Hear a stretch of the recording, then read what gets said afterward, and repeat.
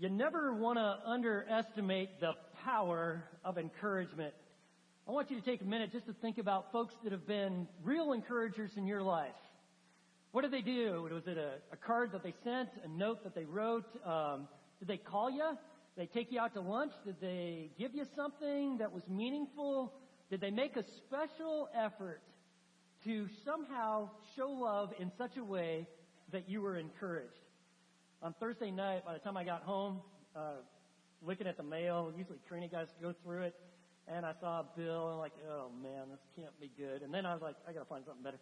And then I saw this note that was addressed to both of us, and usually Karina opens these, but I'm like, maybe it could even be good. You never know. So I opened it up. Don't you find you open up the handwritten stuff, you know? Everything else, like, this can wait, right?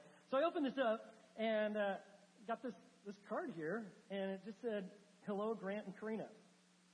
I just wanted to let you two know that I'm thinking of you and praying for you this week. I was reading in the Psalms just the other day, and I noticed that David was thanking God for caring about the welfare of his servant. It was really encouraging to me.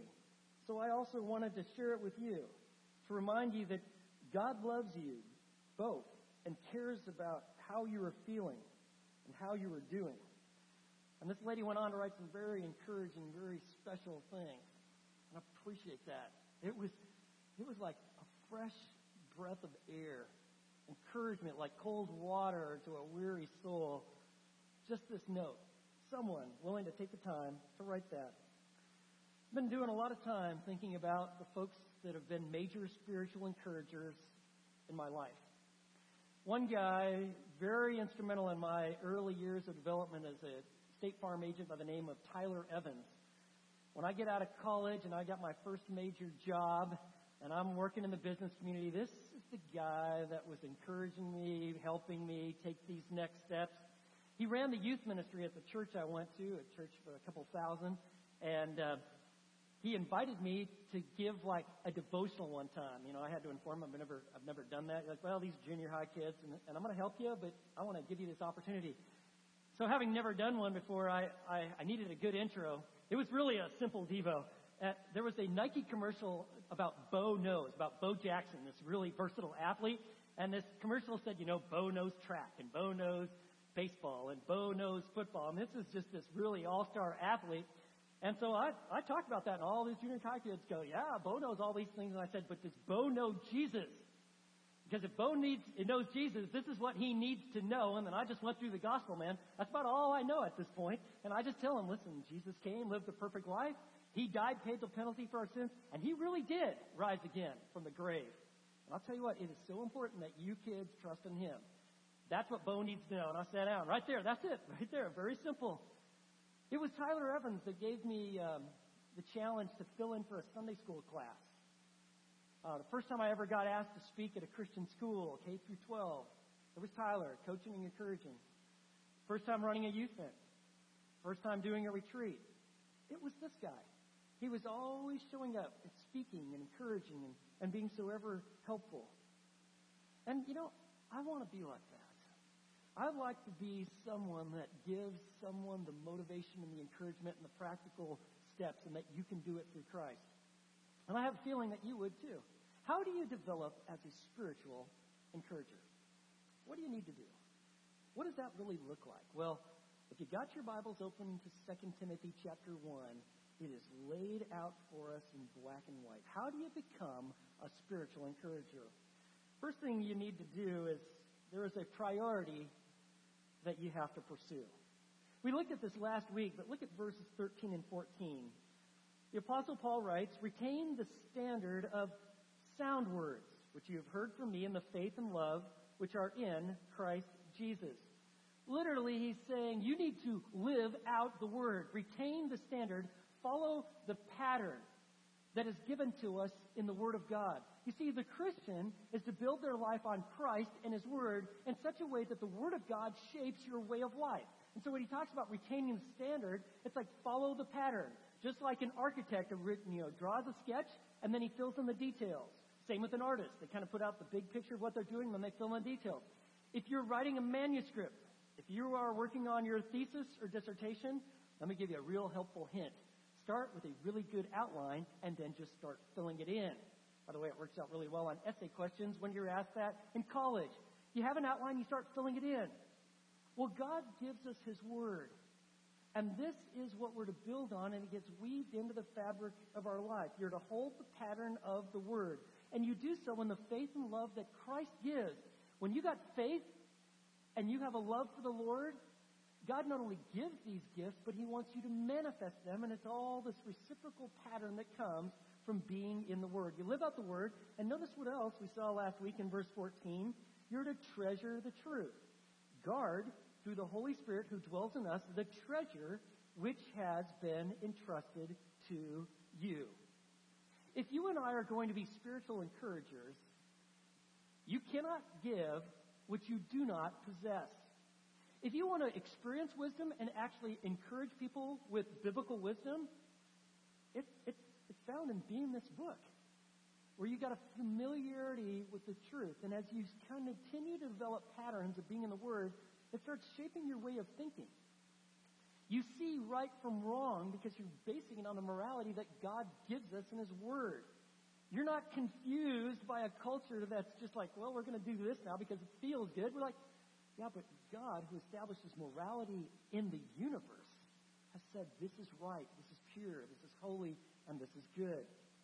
If you're going to be someone that truly can encourage another, to remind someone that Christ is risen from the dead, to express grace, to show them that, listen, you don't have to be shackled to the pain and the problems of your past. You don't have to live in guilt. You don't have to be dominated by fear because you can know the goodness of the Lord. Guess where that kind of heart comes from? It comes from being in the Word.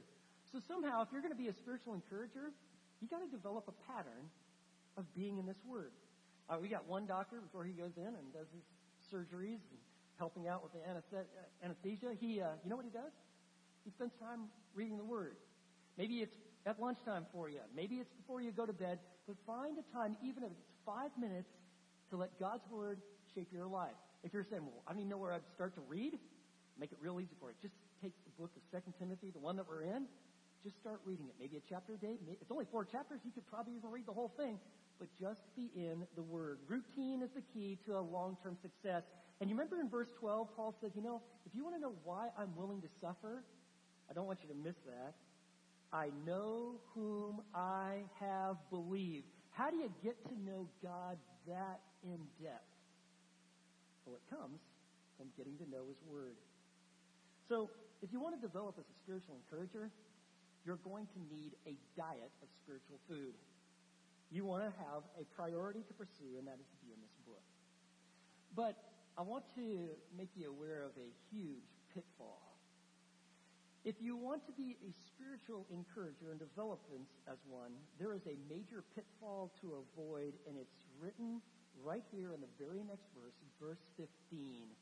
There are multiple very painful verses in the book of 2 Timothy. This is one of them. Look what he says. You are aware of the fact that all who are in Asia turned away from me, among whom are Phygellus and Hermogenes. They turned away. He says all of them. He's probably using kind of acceptable hyperbole. That there was a widespread turning away from me. They had other pursuits and other priorities, and they just turned away from me. They moved on to something else. And these guys here, it's interesting. Phygellus and Hermogenes. Anybody name their kid that? I've never met him. Do you know why? Because these are the ones who abandoned. They turned away. They had opportunities. Perhaps they were key leaders. They're obviously known to Timothy. It's like these are the guys you'd really expect to be with you. Like if you're going through difficulty or you're being imprisoned or you're facing hardships. And even Phygellus and Hermogenes, they left me. And can't you see Paul's pain? You see, he loves people. This is a true shepherd. A true spiritual shepherd doesn't keep their distance from everybody and kind of got real good at stiff arming and I'll say a few things and I'll just kind of move on. No, if you're really going to truly lead people and you invest in them from a heart level, you engage, you love them in such a way that they actually get it, that you love them. And for Paul, He's all about relationships. He's passionate for Christ. That's why he's passionate for the church and the people. And you need to know something. People can hurt you. When you love like this, people can hurt you. C.S. Lewis said, "To love at all is to be vulnerable. If you don't want to be hurt, give yourself to no one, not even a cat, okay? Like even your cat could turn on you. If you don't want to be hurt, this is what you do. You just put up that wall of self-protection, man. You always keep people at a distance. And I'll tell you, you're going to stunt your growth. You're going to have such a shallow life. You're not going to experience the depth that God wants to bring you in because you are created for relationship. That's why God has even made you in his image, for you to share relationship with him and to share it with others. And Paul certainly did this, and I'll tell you what, it hurt him deeply. It was painful to be deserted. Interesting, this word turning away, it's used two other times. It's used in 2 Timothy chapter 4 and Titus chapter 1, verse 14. Both times, it's used to turn away from the truth. Speaking of doctrinal apostasy, that they turned away from that which is true. So this turning away, surely it was personal. They turned away from Paul, but it's very likely as they just turned away from the truth. And you kind of find that. When you turn away from the truth, you kind of turn away from those who are representing it and teaching it well. And this is what Paul is experiencing. There's a guy by the name of John MacArthur. I think you've probably heard of him.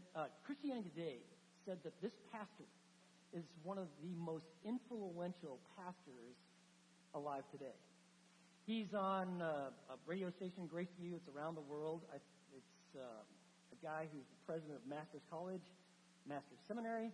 He's written or edited over 150 books. He's the pastor of Grace Community Church out in the LA area. John MacArthur wrote this: "To be rejected by the world is not pleasant, but to be deserted by fellow workers in the service of Christ is particularly painful.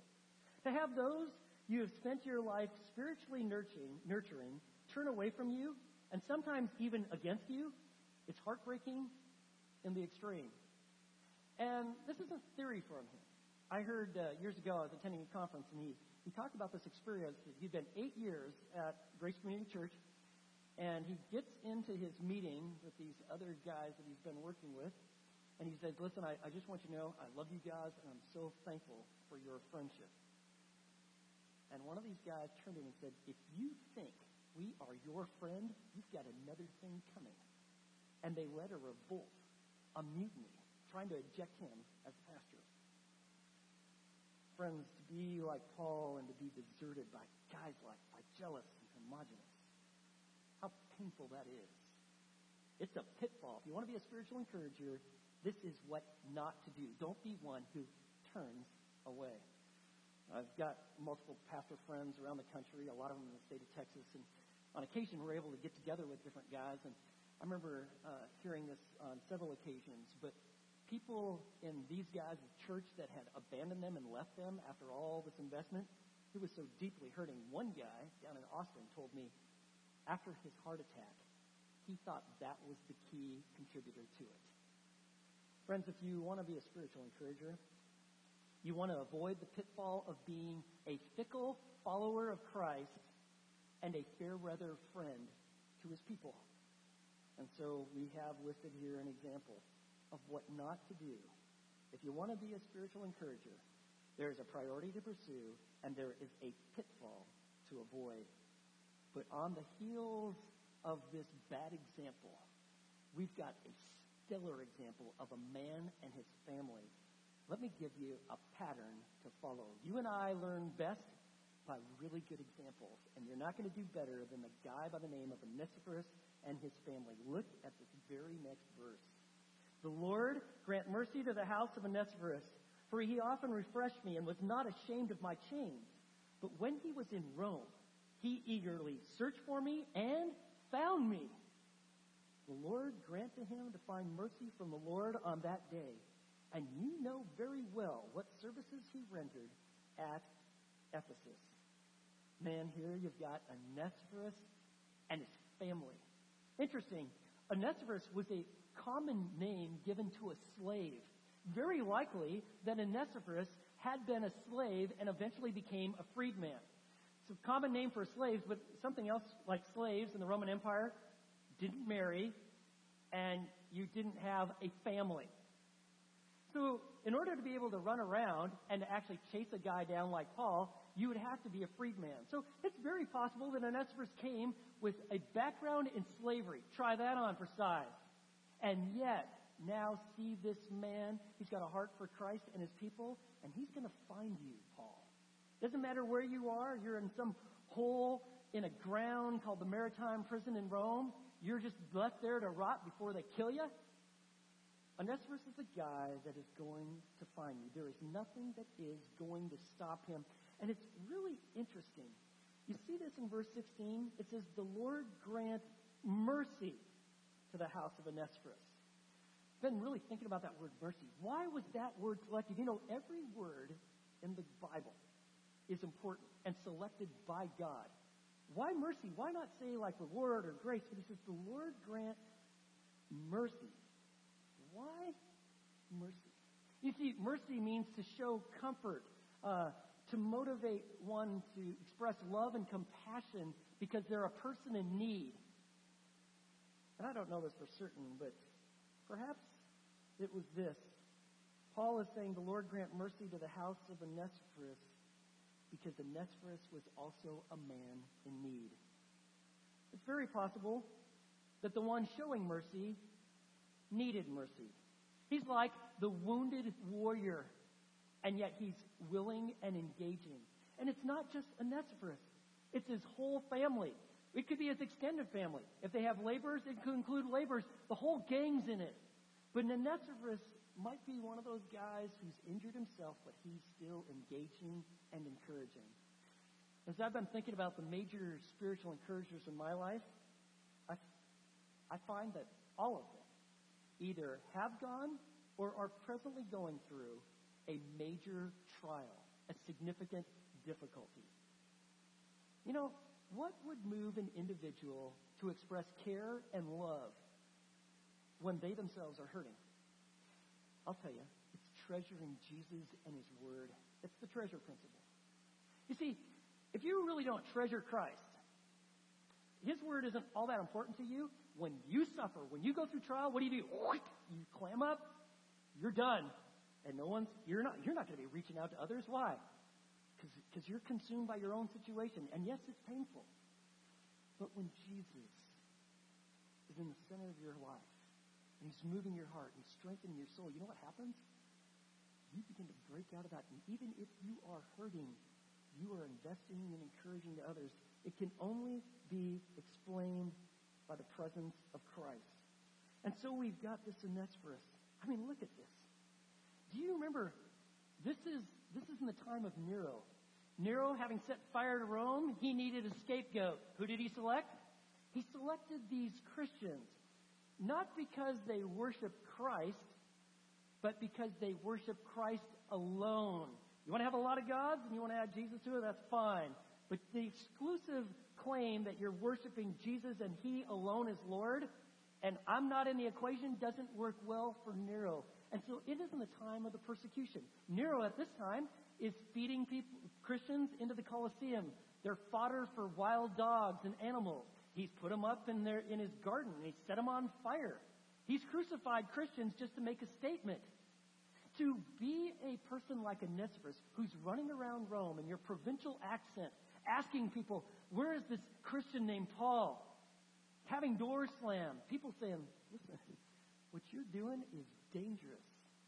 And Onesiphorus says, yeah, I'm fully aware, but I'm a man on a mission. I am here to encourage this man. This is Onesiphorus. You know, I'm sure he ran into Christians and said, we really don't know where he's at. It's just kind of like, you know, that cool your conscience with, don't know, so I can't be much of a help. That's not going to work for a guy like Onesiphorus, man. He is such a spiritual encourager that a few obstacles are not going to stand in his way. And it's interesting. It says that he often refreshed me.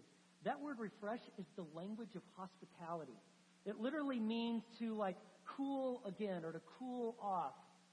And it's got the Greek word for soul. It's not just physical refreshment, like he brought him some candy or some food or some hygiene items, but he encouraged the soul. He prayed with him. He reminded him of Jesus and him crucified and the resurrection and the importance of staying faithful and hold on to Jesus with everything you've got. That's what a true spiritual encourager does, and that's what we got in a guy by the name of Onesimus. He hunts him down. He is the minister to the minister, isn't he? He's the pastor to the pastor. He cares. It doesn't matter the difficulty or the hardships. He's going to find him. And for Onesimus, being a spiritual encourager wasn't a one-time deal. It was obviously a way of life. Did you see that in verse 18? He says, the Lord grant to him to find mercy from the Lord on that day. And look what else he writes here. And you know very well what services he rendered at Ephesus. This isn't a one-time deal. This is a way of life. That's what the Lord wants to do with each of us, where we become spiritual encouragers as a way of life. So how do you do it? How do you become a spiritual encourager? Well, I wanted to put it down in like 6 words. If you want to become a spiritual encourager to grow in this pursuit, let me give you 6 words. First 2, exalt Christ. Jesus needs to be our daily delight. Find time each day to exalt Jesus. When Jesus is your daily delight, it moves you past you and your problems onto Christ and others. So you want to exalt Christ. Let me give you another 2 words. Value people.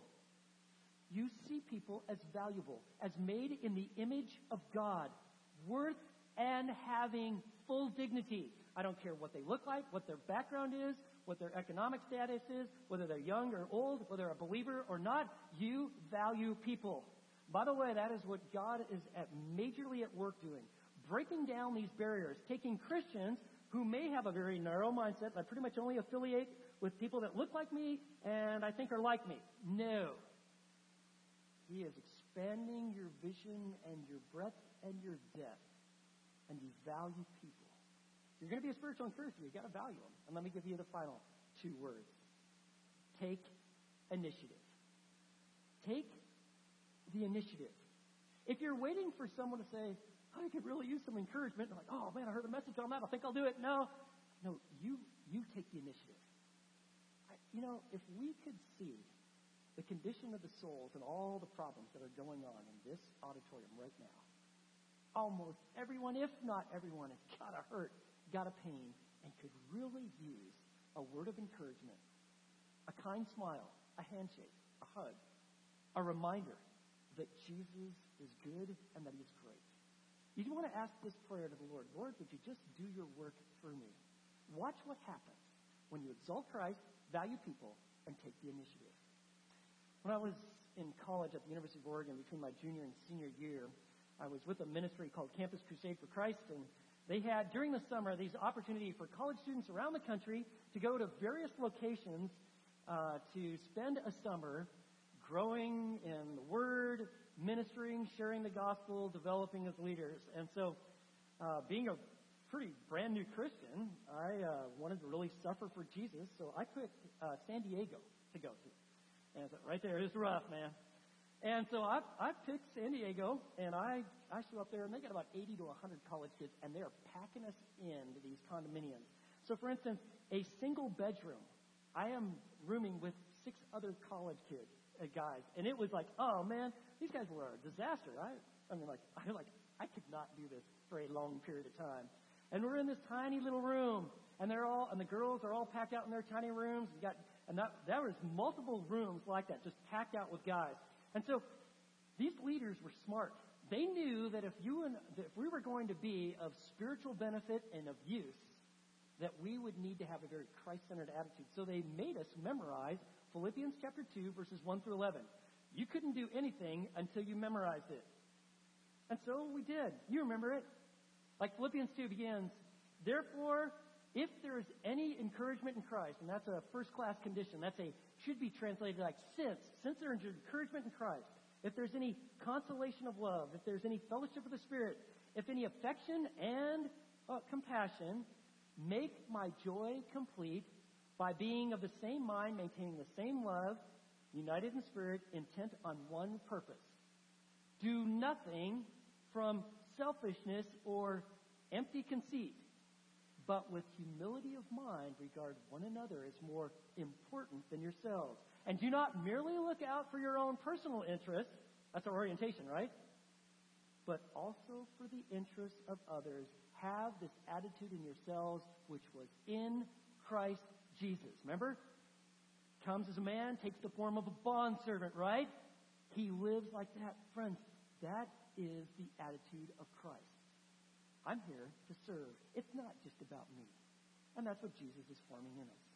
He wants us to become spiritual encouragers. Friends, if the ministry of encouragement, you can literally change people's lives. If you're a parent and you want to invest in your kid, be a spiritual encourager. A teacher that goes, I'm just trying to get through my classes, is not really effective. But the teacher says, I'm going to love these kids. Friends, you could change their lives. If you're a coach, if you are someone that is working with people, if you're a spiritual leader, you got a ministry, I don't care if it's with little children or our oldest adults, you're at the ministry, the most important ministry you might have is to be a spiritual encourager. Everyone needs it. Mark Twain, famous author, he gave us this quote, "One compliment can keep me going for a whole month." Wow, not bad. And we need it, don't we? I mean, life is hard, right? There's difficulty and challenge and pain and problems and discouraging circumstances. It is easy to lose sight of God. What we need are those who are spiritual encouragers. Encouragement is kind of like oxygen to the soul. Someone who reminds us of Christ and His goodness and His grace. Someone who says, you can take these next steps. You can make it through the day. I'm here for you. I'm praying for you. I am with you. People will go a lot farther than they think they could when someone else thinks they can. Isn't that true? People will always go farther than they think they could when someone thinks, you know what, I think he can. A couple months ago, a family in the church gave me 2 tickets to go to the Baylor men's game against Xavier, so a top 10 game in the nation. And these are pretty good tickets. And so Cameron and I, we went to the game, and we're sitting there, and as the game gets going, there's this lady, and I could not miss her. She had like this tremendous voice, and she just stood up and goes, "You got the power, you got the power." Okay, and I'm like, whoa, and I'm looking, and I mean, this lady just radiated joy. She was a one-person choir. I have never heard anyone so loud in my life. And it wasn't just a one-time deal. She was up and at 'em. You got the power. Whoa. And I'm like asking around, and the lady next to me, I said, "Who is that?" And she goes, "Wow, that lady, that's Jonathan Motley's mom, one of the big stars for Baylor, right there. It's his son down there." And so she'd just get up and start singing, "You got the power," and he'd respond to that. Like there was a time when the ball went off his hand and went out of bounds, and she could see he was discouraged. "We're back up. We got the power." And she said, and I tell you what, so we went for the first half of the game. Second half of the game starts, and you know what? We've all kind of caught on to this. It doesn't change. "You got the power." She starts that. Guess what? We all start doing it. And then it starts spreading because people are like, "What are you doing?" And "You got the power," and they're doing it. The cheerleaders down there doing their thing.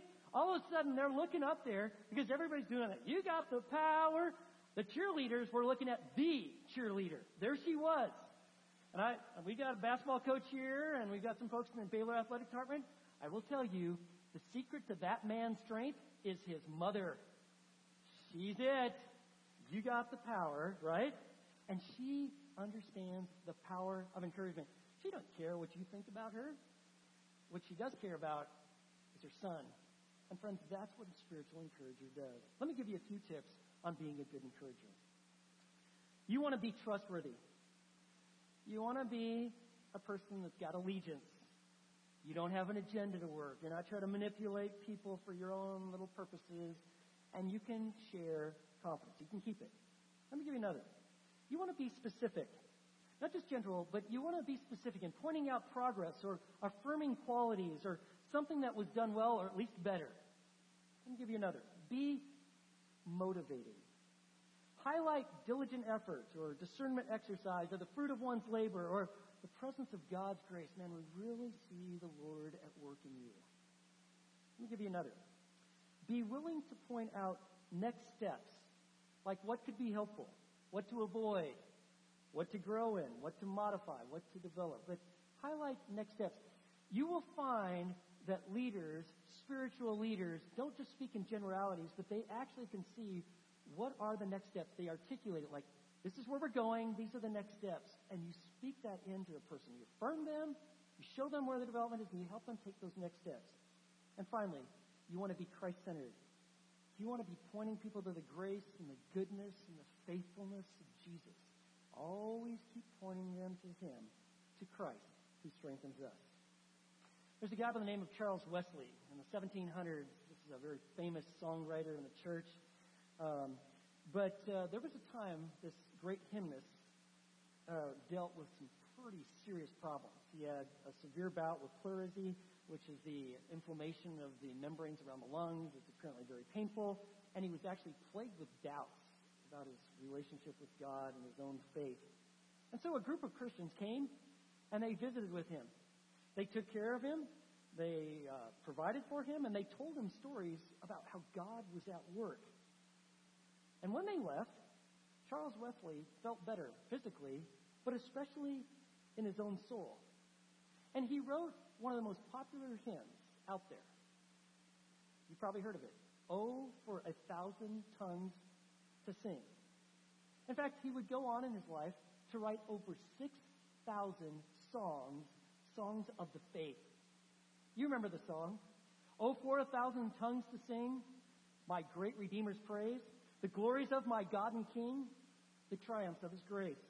My gracious Master and my God, assist me to proclaim, to spread through all the earth abroad the honors of Thy name. I tell you, sometimes it is great to hear 1,000 tongues praising God, right? But sometimes it only takes one. Only one voice. A voice of encouragement. And that's what Onesimus is. He shows up. It's difficult to find him. He's putting his life at risk to go and hunt down a Christian in prison for the faith. No big deal. I am here to encourage this man. I will bring him physical supplies. I will pray with him. I will encourage him. You hold on to Jesus. Don't you let go. It's very interesting. Jesus says something so very profound about people who serve and minister like this. You find it in Matthew chapter 25, speaking of this judgment that takes place before the millennial kingdom. Jesus makes this statement. He says, then the king will say to those on his right, come, you who are blessed of my Father, inherit the kingdom prepared for you from the foundation of the world. Wow. And listen to what he says. For I was hungry, and you gave me something to eat. I was thirsty, and you gave me something to drink. I was a stranger, and you invited me in. I was naked, and you clothed me. I was sick, and you visited me. I was in prison, and you came to me. And then the righteous will answer, Lord, when did we see you hungry and feed you, or thirsty and give you a drink? And when did we see you a stranger and invite you in and clothe you? And when did we see you sick or in prison and come to you? And listen to what Jesus says. And the king will answer and say to them, truly, I say to you, to the extent that you did it to one of these brothers of mine, even the least of them, you did it to me. See, the king will remember even the little things that we did long after we have forgotten them. You see, when we treasure Jesus and His words, you know what? We will encourage others. It is the treasure principle. You see, spiritual encouragement, it's unforgettable. It's unforgettable to the person that receives it.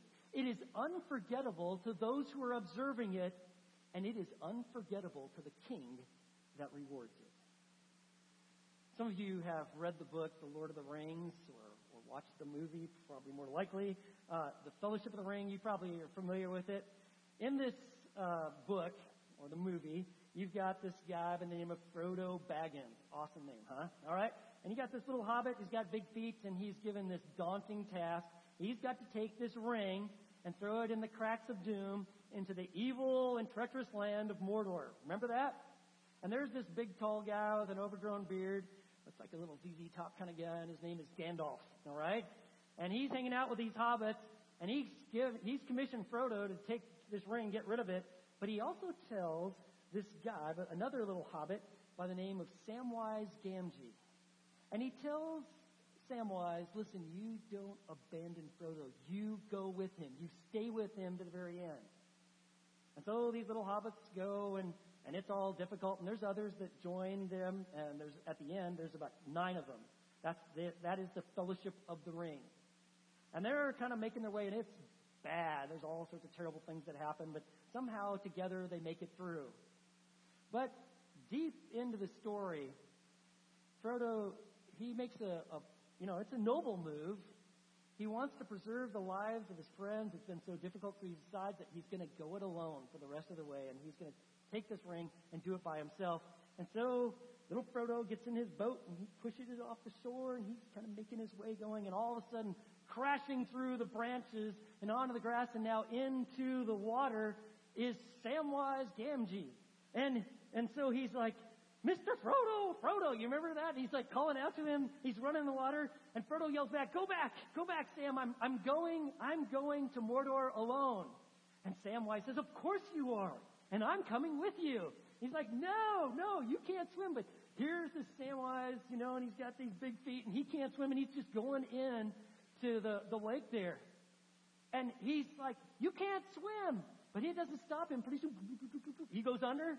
And so Frodo, he reaches out and grabs little Samwise's hand, pulls him up. He's kind of looking at him with these eyes, and he's like, why? Why would you do this? Why would you risk your life attempting to swim to me? And so when he pulls him into the boat, Samwise says this, I made a promise, Mr. Frodo, a promise. Don't you leave him, Samwise Gamgee. And I don't mean to. Friends, that's a message for us. I'm not going to leave you. Being a spiritual encourager, it's a way of life. And so I just want to ask, who will be the encouragers and the servants in a modern-day Rome? Really, the people that treasure Jesus and his words. That's it. And so I just want to put this out. This week, let's all of us take a step. Each one, encourage one. Each one, encourage one. Maybe there is someone that's actually working with your kids right now, or a life group leader, or a Bible study leader, or someone in your group that you're with, or in a ministry, or in this church, or in the community, or in your home. Each one, encourage one. And by the grace of God, let's be a blessing. After all, treasuring Jesus and his words, you know what it does? It moves us to encourage his people. Let's pray. Lord, what a tremendous passage of Scripture. You, through the working of your gospel, are bringing about a profound ministry where we encourage the saints. We remind each other of the gospel, of fresh faith, of the beauty of knowing Jesus. And Lord, if there's someone here today who's never trusted Jesus, they've heard about him, they've been in church, but they've never truly trusted, and you've got their full attention, would they just simply pray with me and say, Lord, I don't know all the answers, but I do know that I'm a sinner, and I do know that Jesus is the resurrected Savior. And I trust in him this morning. I believe. Lead my life, guide it, and encourage me. Lord, I need it. Lord, for all of us, may we have a fresh vision of how you're using us in our homes, in this community, in the schools, in our church. So would you provide and accomplish this profound work of being spiritual encouragers for your glory? We pray in Jesus' name. Amen.